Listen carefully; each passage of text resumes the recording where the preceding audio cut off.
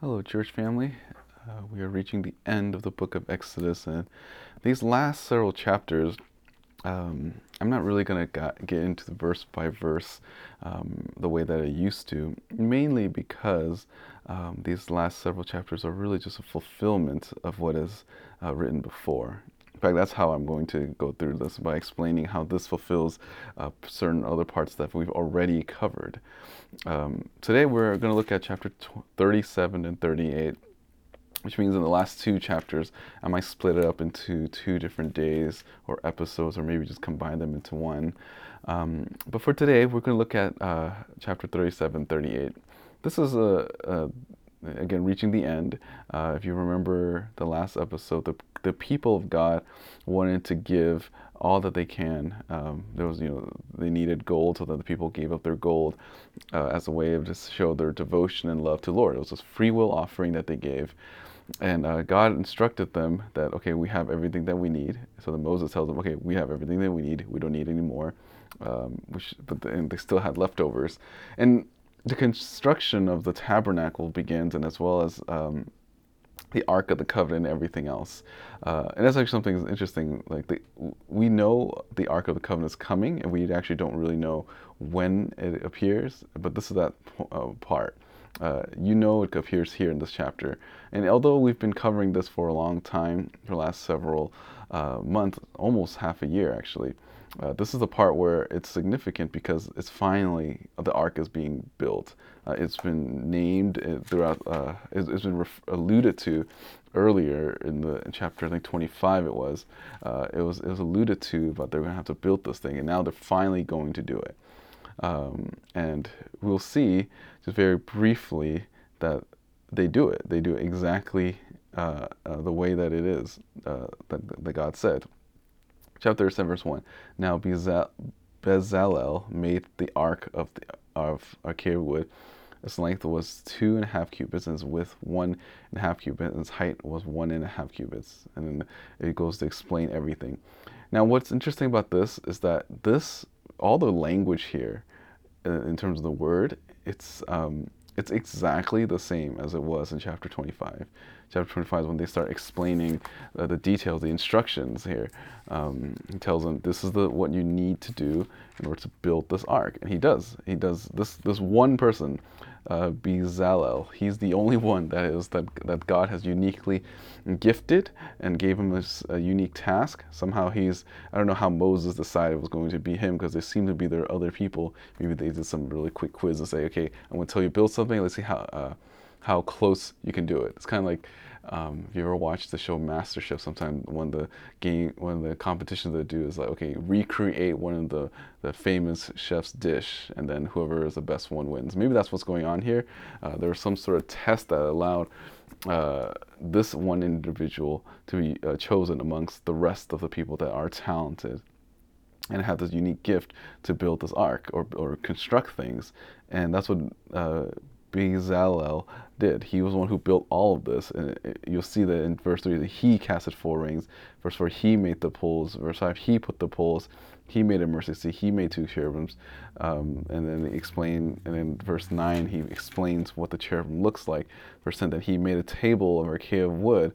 Verse 11, he overlaid it with pure gold. Verse 12, he made it a rim of a handle breadth all around it, and made a gold molding for its rim all around. Verse 13, he cast 4 gold rings. Verse 15, he made the poles. Verse 16, he made the utensils. Verse 17, he made the lampstands. And then if you keep going on, you'll see that it was just this one individual. Verse 23, he made it 7 lamps, and he made it all the utensils from pure gold. Verse 25, that he made the altar of incense. Verse 26, he overlaid it with pure gold. Verse 27, he made 2 golden rings for his under his molding.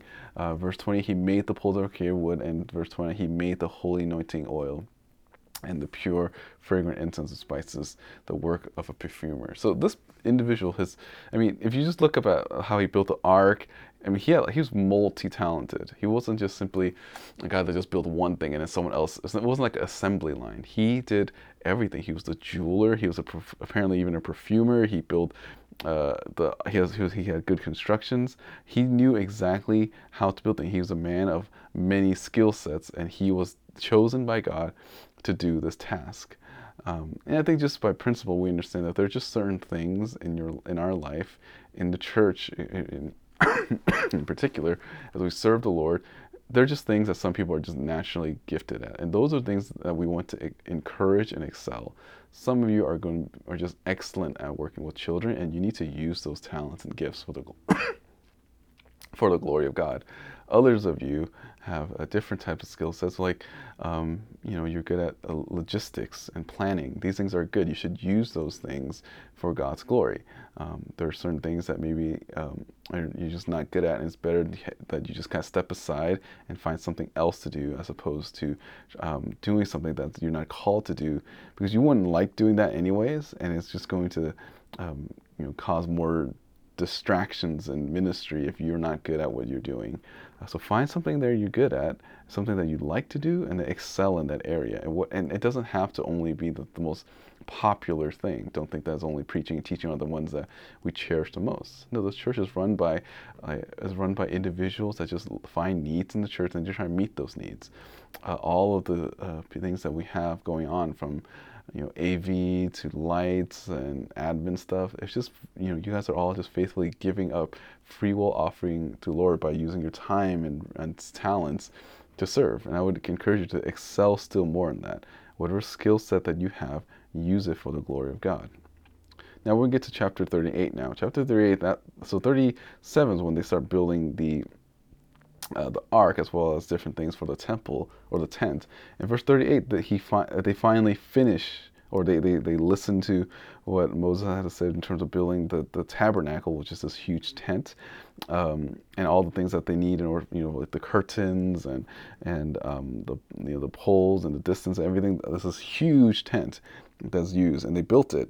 Now, one thing to highlight about this is actually toward the middle of verse 38. It says this: "There's a number of things of the tabernacle of testimony, as they were numbered according to the commandment of Moses for the service of the Levites by the hand of the Ishmael, the son of Aaron the priest.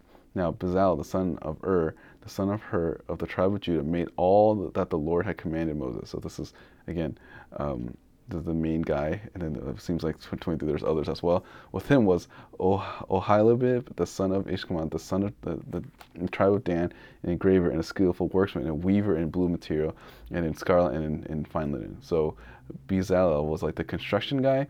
Oholiab, he was like the fabrics guy. So they worked together to help build this whole entire tabernacle. Verse 24, all the gold that was used for the work and all the work of the sanctuary, even the gold of the wave offering, was 29 talents and 730 shekels, according to shekel of the sanctuary. The silver of those of the congregation who were numbered was 100 talents and 1,775 shekels, according to the shekel of the sanctuary. A baka, a head, that is half a shekel, according to the shekel of the sanctuary. For each one has passed over to those who were numbered from 20 years old and upward, for 603,550 men. The 100 talents of silver were for casting the sockets of the sanctuary and the sockets of the veil. 100 sockets were the 100 talents, a talent for a socket. Of the 1,775 shekels, he made hooks of the pillar and overlaid their tops and made bands for them. The bronze of the wave offering was 70 talents and 2,400 shekels.